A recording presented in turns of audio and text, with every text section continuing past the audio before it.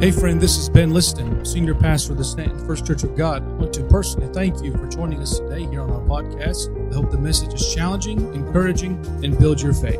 Now enjoy the message. Would you please stand for the reading of God's Word and turn your Bibles to Hebrews chapter number 2. Hebrews chapter number 2, beginning in verse number 1.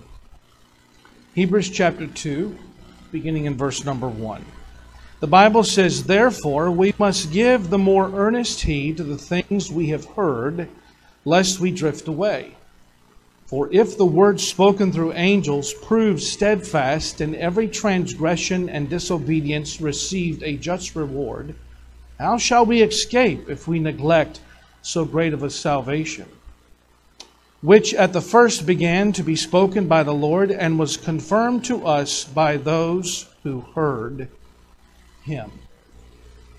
The grass withers and the flower fades, but the Word of God stands forever." Would you please pray with me? Heavenly Father, we are once again excited. Our hearts are filled with joy. We are thankful. We are grateful to be here in this place today. Lord, now as we come to this part of the service where we turn our hearts and minds toward your Word, I ask that you would speak to us. I pray that you would fill this place with your presence and that our hearts would be open to receive what you want us to know and hear through your word. Lord, I pray that you would anoint me as your mouthpiece. Lord, would you preach through me today? And Lord, I pray that we would leave here saying it was good to be in the house of God. Not because of any human, but because of what you have done in our hearts. Lord, would you speak to us now, and may the meditations of my heart be pleasing and acceptable in thy sight, my God and my Redeemer, and it's in his name that I pray. And the church crowd said, Amen. Thank you for standing. You may be seated.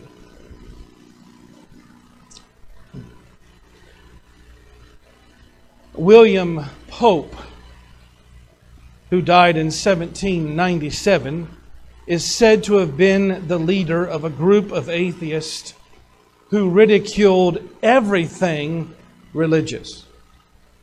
One of their common exercises was to kick the Bible around on the floor in order to tear it up.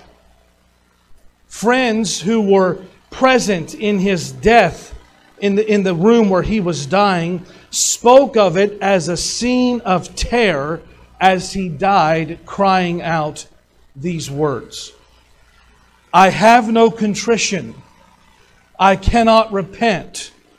God will damn me. I know the day of grace is past. You see one who is damned forever.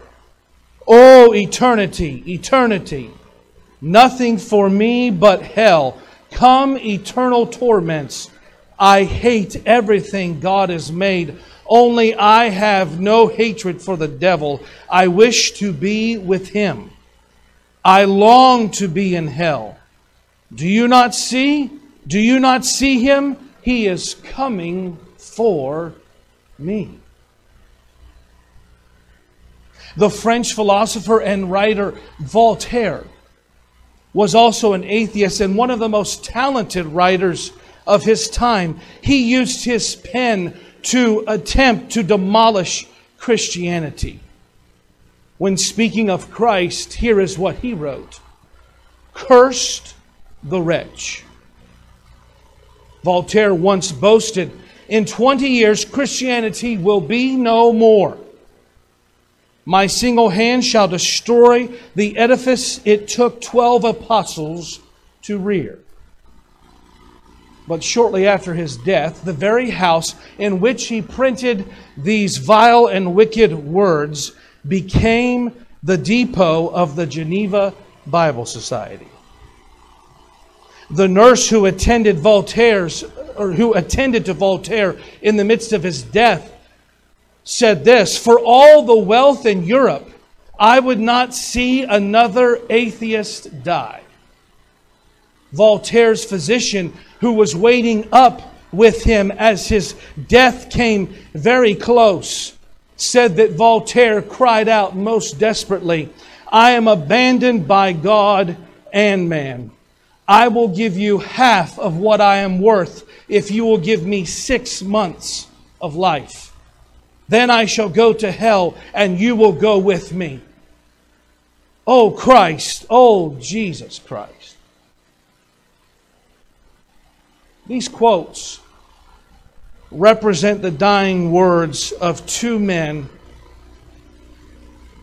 who did just what the author of Hebrews warns us about. They neglected or ignored or rejected God's great salvation.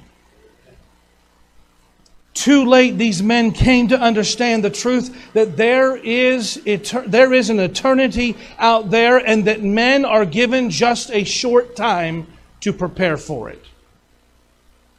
What a shame it would be to live a life separated from God and then die and go to this place called hell to live for eternity in the torments of that place. Yet, people can leave this world another way. No one has to die lost and undone without God. I want you to consider some of the dying words of some of God's saints. A few hours before entering heaven, Dwight L. Moody caught a glimpse of the glory awaiting him. Awakening from a sleep, he said, "Earth recedes, heaven opens before me. If this is death, it is sweet. There is no valley here. God is calling me, and I must go." His son, who was standing by his bedside, said, "No, no, Father, you are dreaming." "No," said Mr. Moody, "I am not dreaming. I have been within the gates. I have seen the children's faces." A short time elapsed, and then, following what seemed to the family to be the death struggle, he spoke again. "This is my triumph. This my coronation day. It is glorious." Martin Luther, the great reformer. The very reason that you are not sitting in a Roman Catholic church today learning from Latin is because of Martin Luther. He said on his deathbed, "Our God is the God from whom cometh salvation. God is the Lord by whom we escape death." The great Reformed preacher, John Knox, that Scottish preacher, he said this as he lay dying, live in Christ, and the flesh need not fear death." John Calvin, dying, said, "Thou, Lord, bruisest me, but I am abundantly satisfied, since it is from Thy hand." John Wesley said this, "The best of all is, God is with us. Farewell, farewell." Charles Wesley, as he lay dying, uttered these words, "I shall be satisfied with Thy likeness. Satisfied, satisfied." These were the testimonies from people who had not neglected the great salvation spoken of here in Hebrews chapter 2. You see, there really are just two kinds of people in the world. There are saved and there are lost. You are one or the other this morning. And the author of this passage makes it plain that there will be no escape for us if we ignore God's great plan of salvation. Now, while I do not know everyone's heart here today, I'm not God. I know that if you are not saved, then you need to be saved. If you have ignored God and His call for you to embrace His salvation, then you must come to Him today and get those things settled with Him. This morning, I would like for us to focus in on this great salvation. And as God gives me the liberty, I want to speak for a while on this subject, why salvation is so great. Why is salvation so great? Why does the writer say here?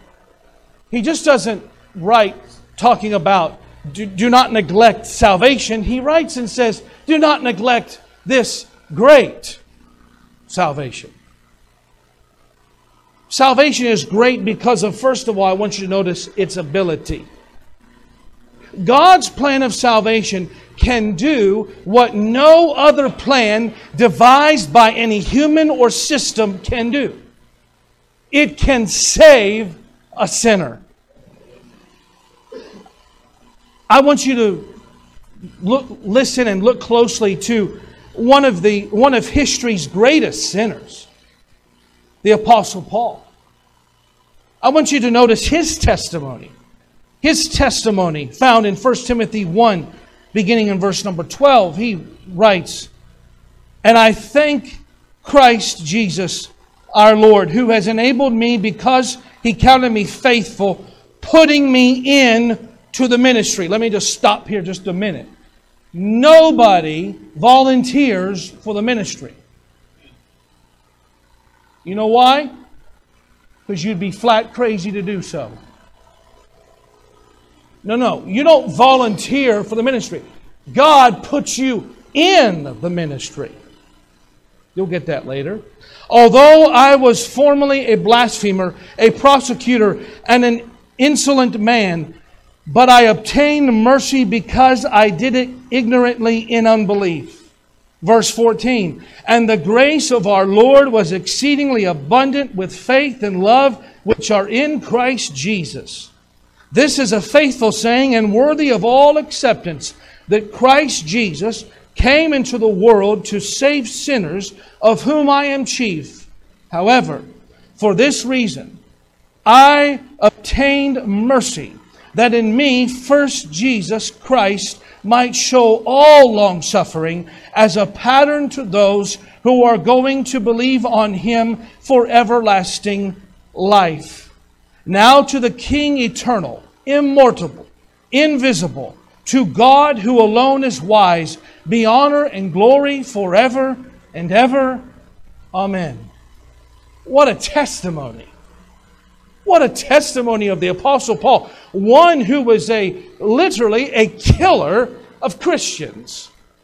One who persecuted Christians. One who blasphemed Christ. Who mocked Christ.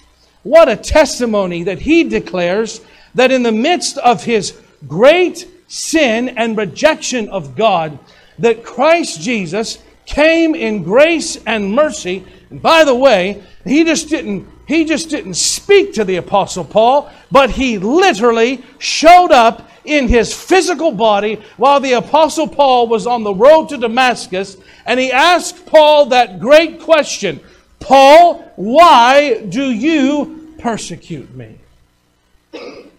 And Paul's life was transformed in that moment. He believed on Jesus Christ for salvation and for the remission of sin, and he was radically saved.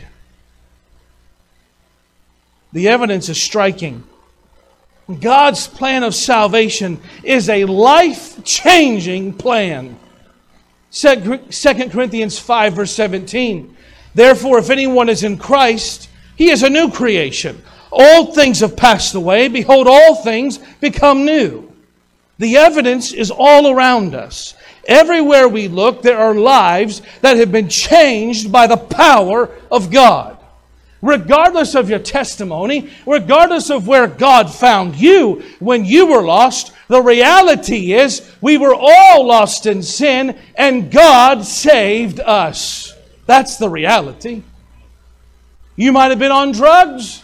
You might have been out sleeping around. You might have been a drunk. Or you just might have been a lost preacher's kid from Texas.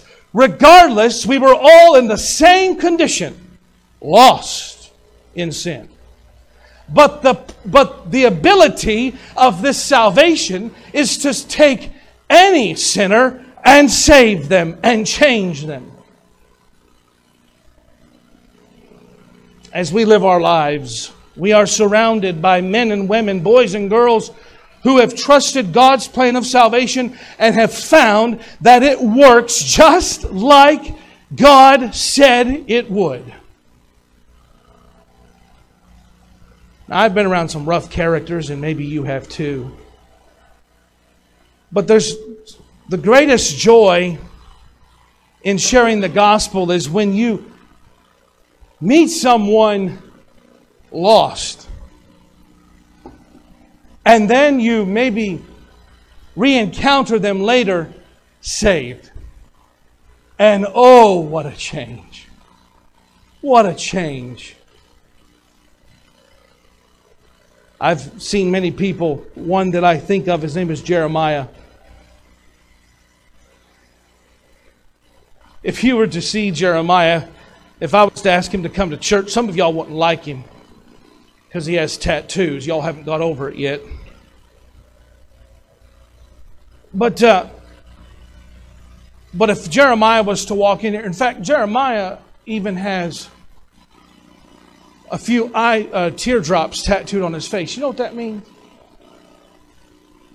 Anybody know what that means? That means you killed somebody. Jeremiah was in prison, state prison, due to drug trafficking. And Jeremiah went to a church service one day there in that prison. And that was his moment. That was his time. And that old preacher began to preach the gospel. And Jeremiah got saved. From the looks of him with all of his tattoos, he doesn't look much saved, if you know what I'm saying. But from his actions and from his heart, I'll guarantee you Jeremiah is saved. There's no other plan. There's no other way that anyone can be radically saved other than the plan that God set forth. All plans of the world are bloodless plans.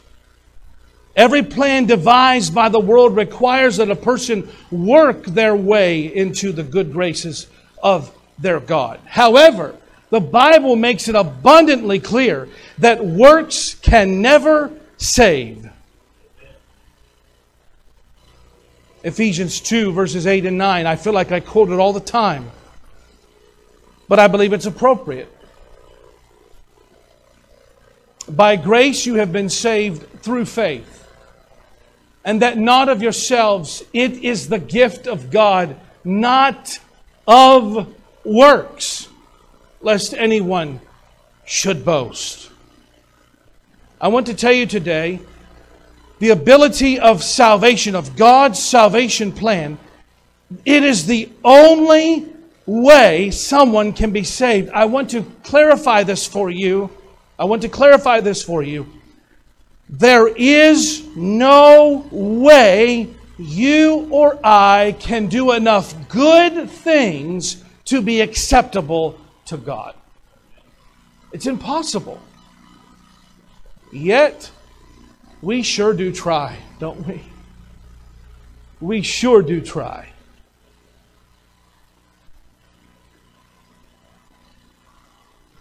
The other problem with the world's plans, it also neglects the blood.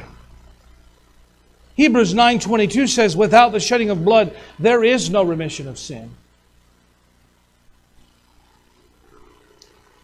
But the good news today is that Jesus Christ shed His blood. And that the shedding of His blood was absolutely necessary for the redemption of souls. Thank God anyone who comes to Jesus by faith can look forward to having their life forever changed by the power of an almighty God.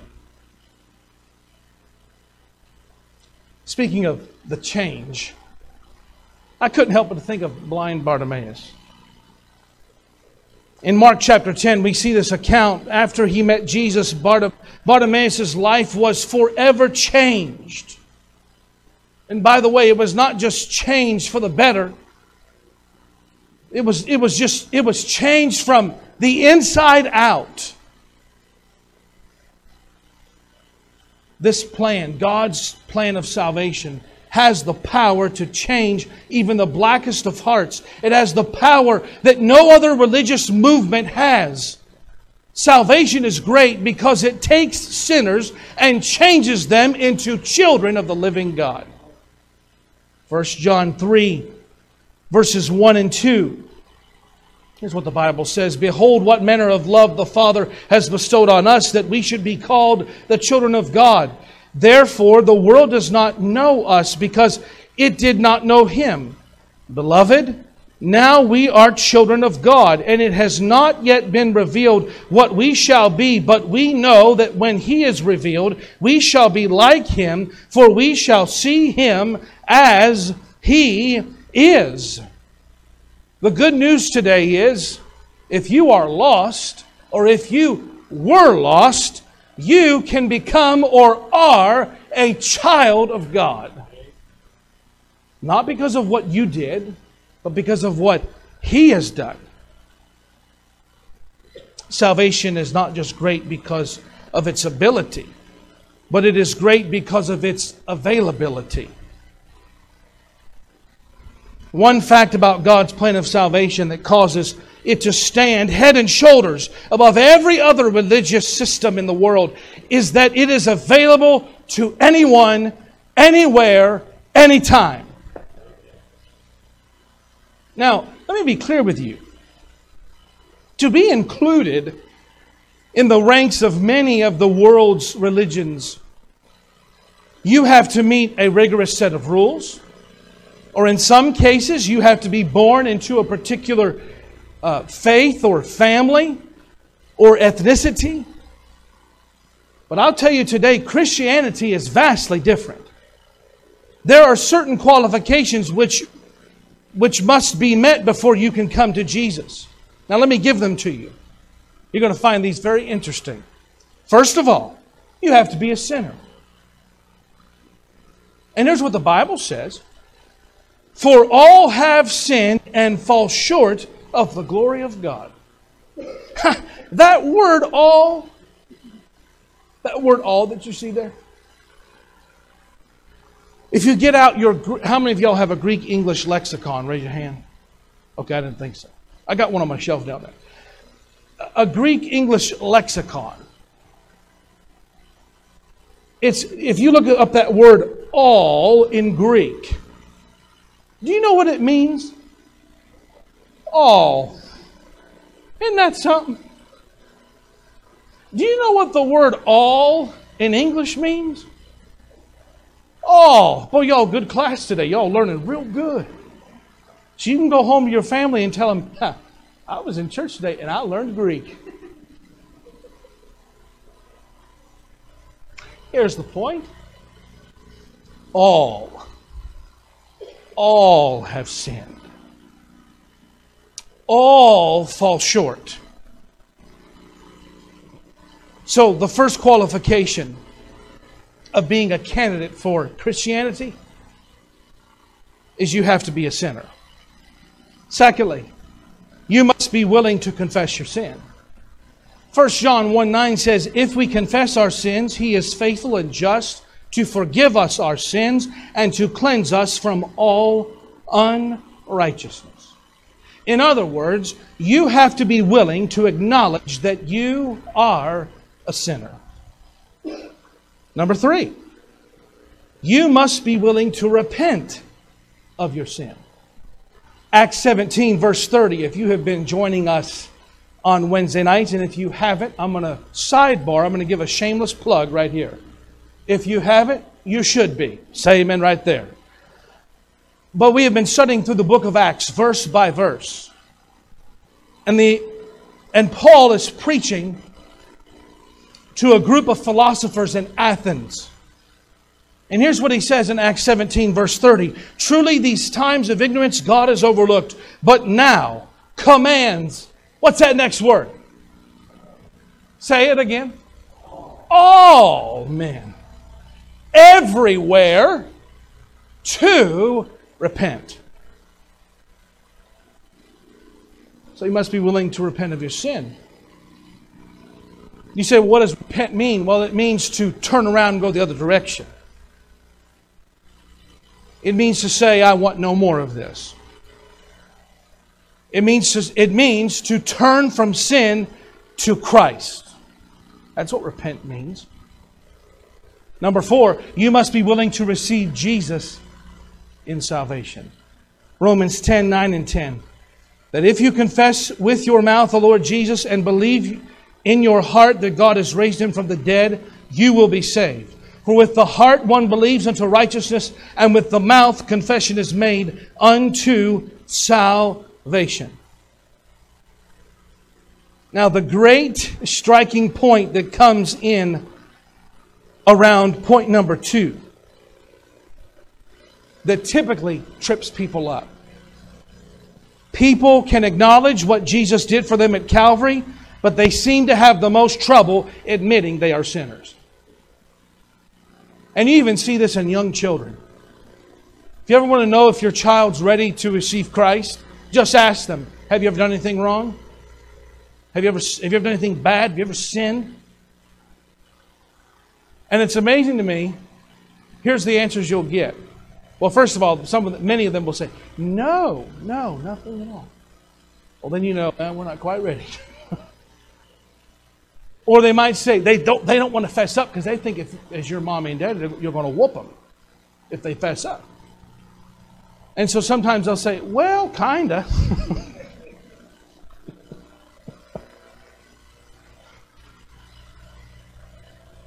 This is a hard thing for us humans to do. In a society where we try to give off that everything is just fine. In a society that tells us to celebrate our sin rather than have remorse over our sin, we don't like to admit that we're sinners. It really trips people up. I like to put it this way. You have to get somebody lost before you can get them saved. Our society has been so permeated with this whole idea that everybody is just good. We're just good. We're just good. And to that, my question would be, if we're all just good, and if morality is subjective, as in it's my morality, then why are the prisons full? And no one has ever been able to explain that to me or answer that question. If we're all so good, then why are the prisons full? If we're all so good, then why is death row full of condemned criminals? Well, here's the reality. All have sinned. And this hurdle must be crossed before the sinner can ever have the hope to be saved. However, when a person comes to the place where they are ready to accept these things, then they are eligible to be saved. And when they come to Him, they will find that Jesus Christ will save anybody, anywhere, anytime. Here's what He said. Those who are cast out, those who have been thrown away by society, those that are out in sin, if they will come to me, I will in no way reject them. That's good news. Salvation is great because of its ability. It's great because of its availability. It's available to anybody, anywhere, anytime. I don't care if you're red, yellow, black, or white. I don't care if you've got 8 toes altogether and 12 fingers. It doesn't matter. Fat, skinny, tall, short. It is for everybody because everybody is a sinner. But also, our salvation is great because of its reliability. God's plan of salvation is 100% reliable. In other words, you can count on it doing that which the Lord has promised He will do. That is the only plan known to man that will never fail. The plan of salvation, God's plan, will never be revoked. A person can trust in any plan that they please. In fact, they can devote themselves to Mormonism, Islam, Hinduism, the Jehovah's Witness, Methodists, Catholics, Presbyterians, the Baptists, and even the Church of God. However, no one can ever have the hope of eternal life until they come by faith to the Lord Jesus Christ. Then and only then can a person have the hope of eternal salvation. Now, some folks don't like this idea. Here's what I hear often. Well, I'm sincere. I'm a sincere person. Here's what I hear a lot. I'm real. Well, whoop-de-tee-da-do. Yeah, you're real. You're showing your rear end. Hello. That's just true. I'm real. Okay. I'm sincere. When I get there, God's going to see that I've been real and that I've been sincere. You're right. He will see that you are a real, sincere sinner. Well, He'll see that I'm real and sincere, and He will just accept me into heaven. My friends, this is nothing but utter nonsense.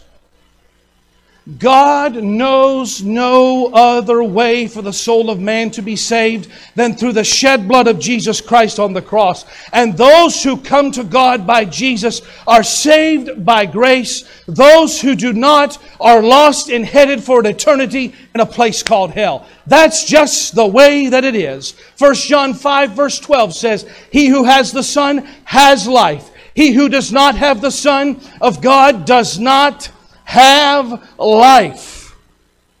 It's that simple. There are 4 things that God does not know. Number 1, He does not know of a sin that He does not hate. He does not know of a sinner that He does not love. He does not know of a better plan of salvation. And He does not know of a better time for you to be saved than right now. While every other system is faulty and leads to damnation, God's plan is foolproof and leads to life everlasting. Here's my question. What are you trusting today? What are you trusting? Are you trusting something that's reliable? God's plan of salvation? Are you trusting something made up by somebody sitting in their underwear in the basement of their parents' house with a keyboard and internet connection?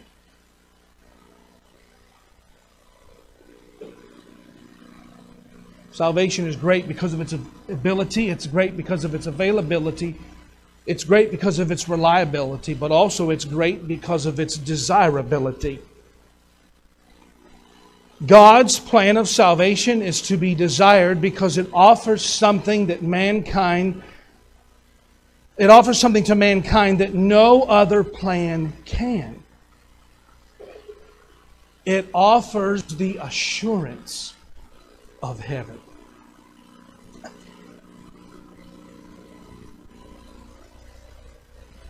I am as sure. I am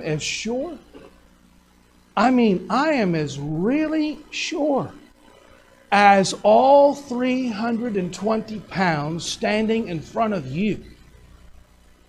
I am as sure as me standing right here that when I take my last breath here, I will take my first breath in the presence of God.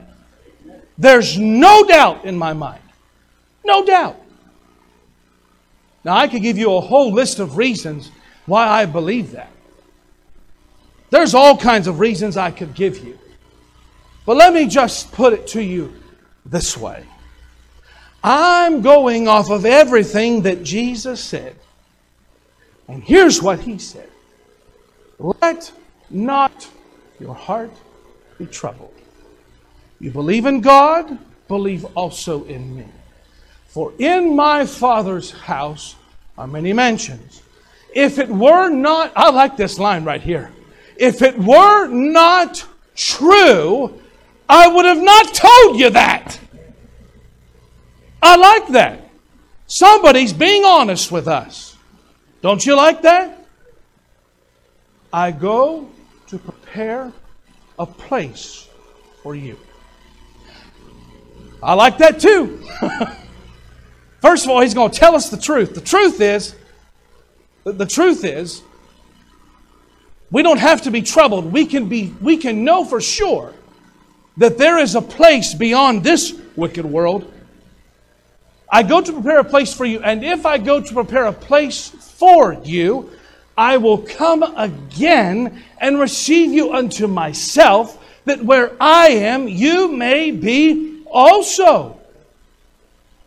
I'm going off of what He said, not what I did or can do. I'm going off of what He said. And the one who died for me, the one who died the sinless, perfect death on the cross, that man said, I could go to heaven. That's what I'm going off of.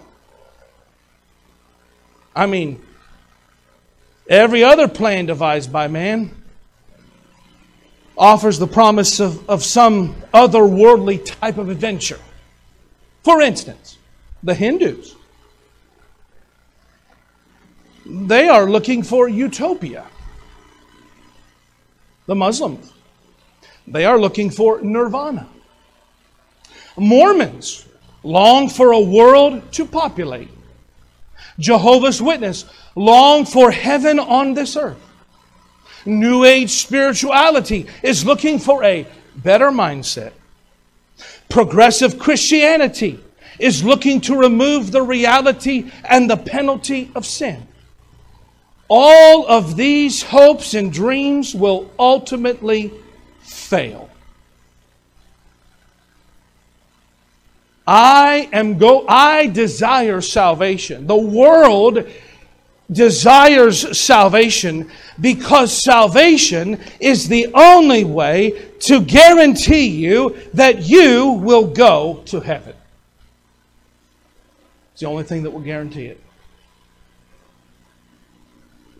I mean, if salvation did nothing more than rescue the soul from hell and cleanse away men's sin, it would be desirable. But when you consider that heaven is also a reality for every believer in Jesus Christ, well, that just makes it even more desirable. All the blessings of salvation here, rescue from hell later in heaven to look forward to. Now that is an offer that no person in their right mind would ever pass up. But I'll let you in on a little secret. If you want to be saved, you can be.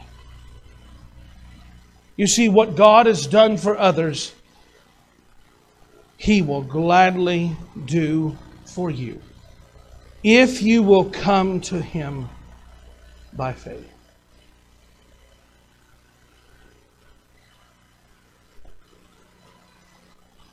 Now,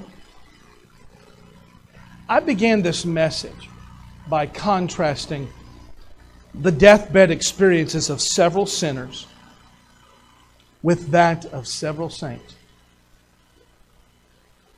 I got a question for you.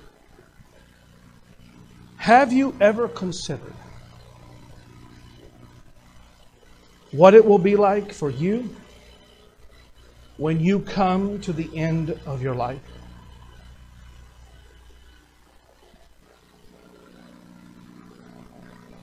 Will you have the confidence to leave this world with praise on your lips and the full assurance in your heart that you are saved by the grace of God? Or will you come to that day knowing that in your heart that you wasted every opportunity and are now forever lost and separated from Almighty God? My friend, it does not have to end this way. God's great plan of salvation is available to you right now. If you will come to Jesus and confess yourself a sinner and receive Him as your Savior, then you can leave this place totally forgiven and eternally saved. Then you too will know that what this great salvation is all about. I'll guarantee you, from the one who has had experience in this very area, it is easier to come to Jesus and be saved than it is to walk out on Him and say no to God. But it's decision time for you. The Bible records for us in Luke chapter 16 about the account of the rich man and Lazarus.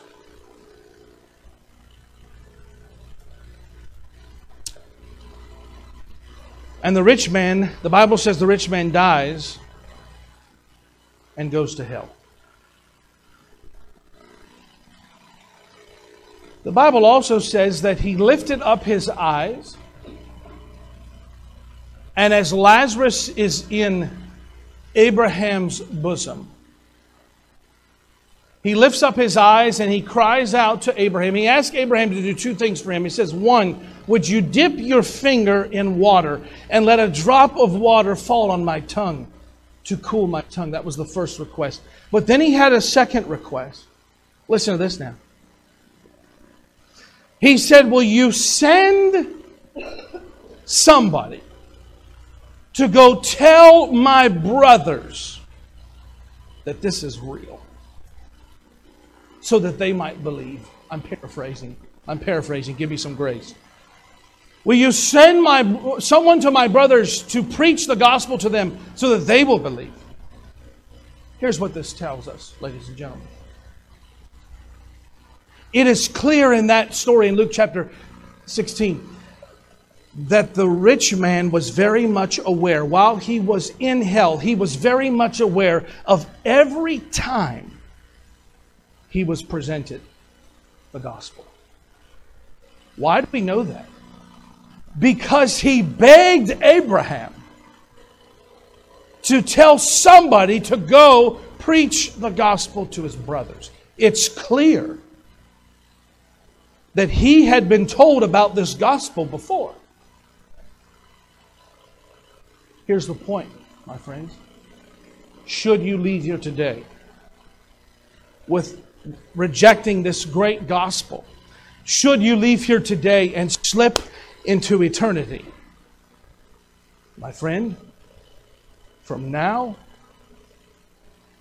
till the end of this time and for all of eternity, you will be tormented in hell in your mind of this very moment that you rejected the gospel.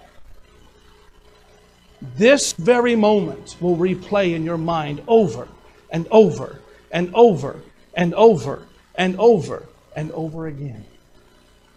Don't neglect the gospel today. Don't neglect this great salvation. Hey friend, thanks again for listening. I hope this message was a blessing to you. For more information about our church, go to our website at www.stantonfcog.com. You can also join us on Facebook at Stanton First Church of God. If this message helped you in any way, hit the share button below. Thanks again for listening, and always remember, God loves you, and so do I.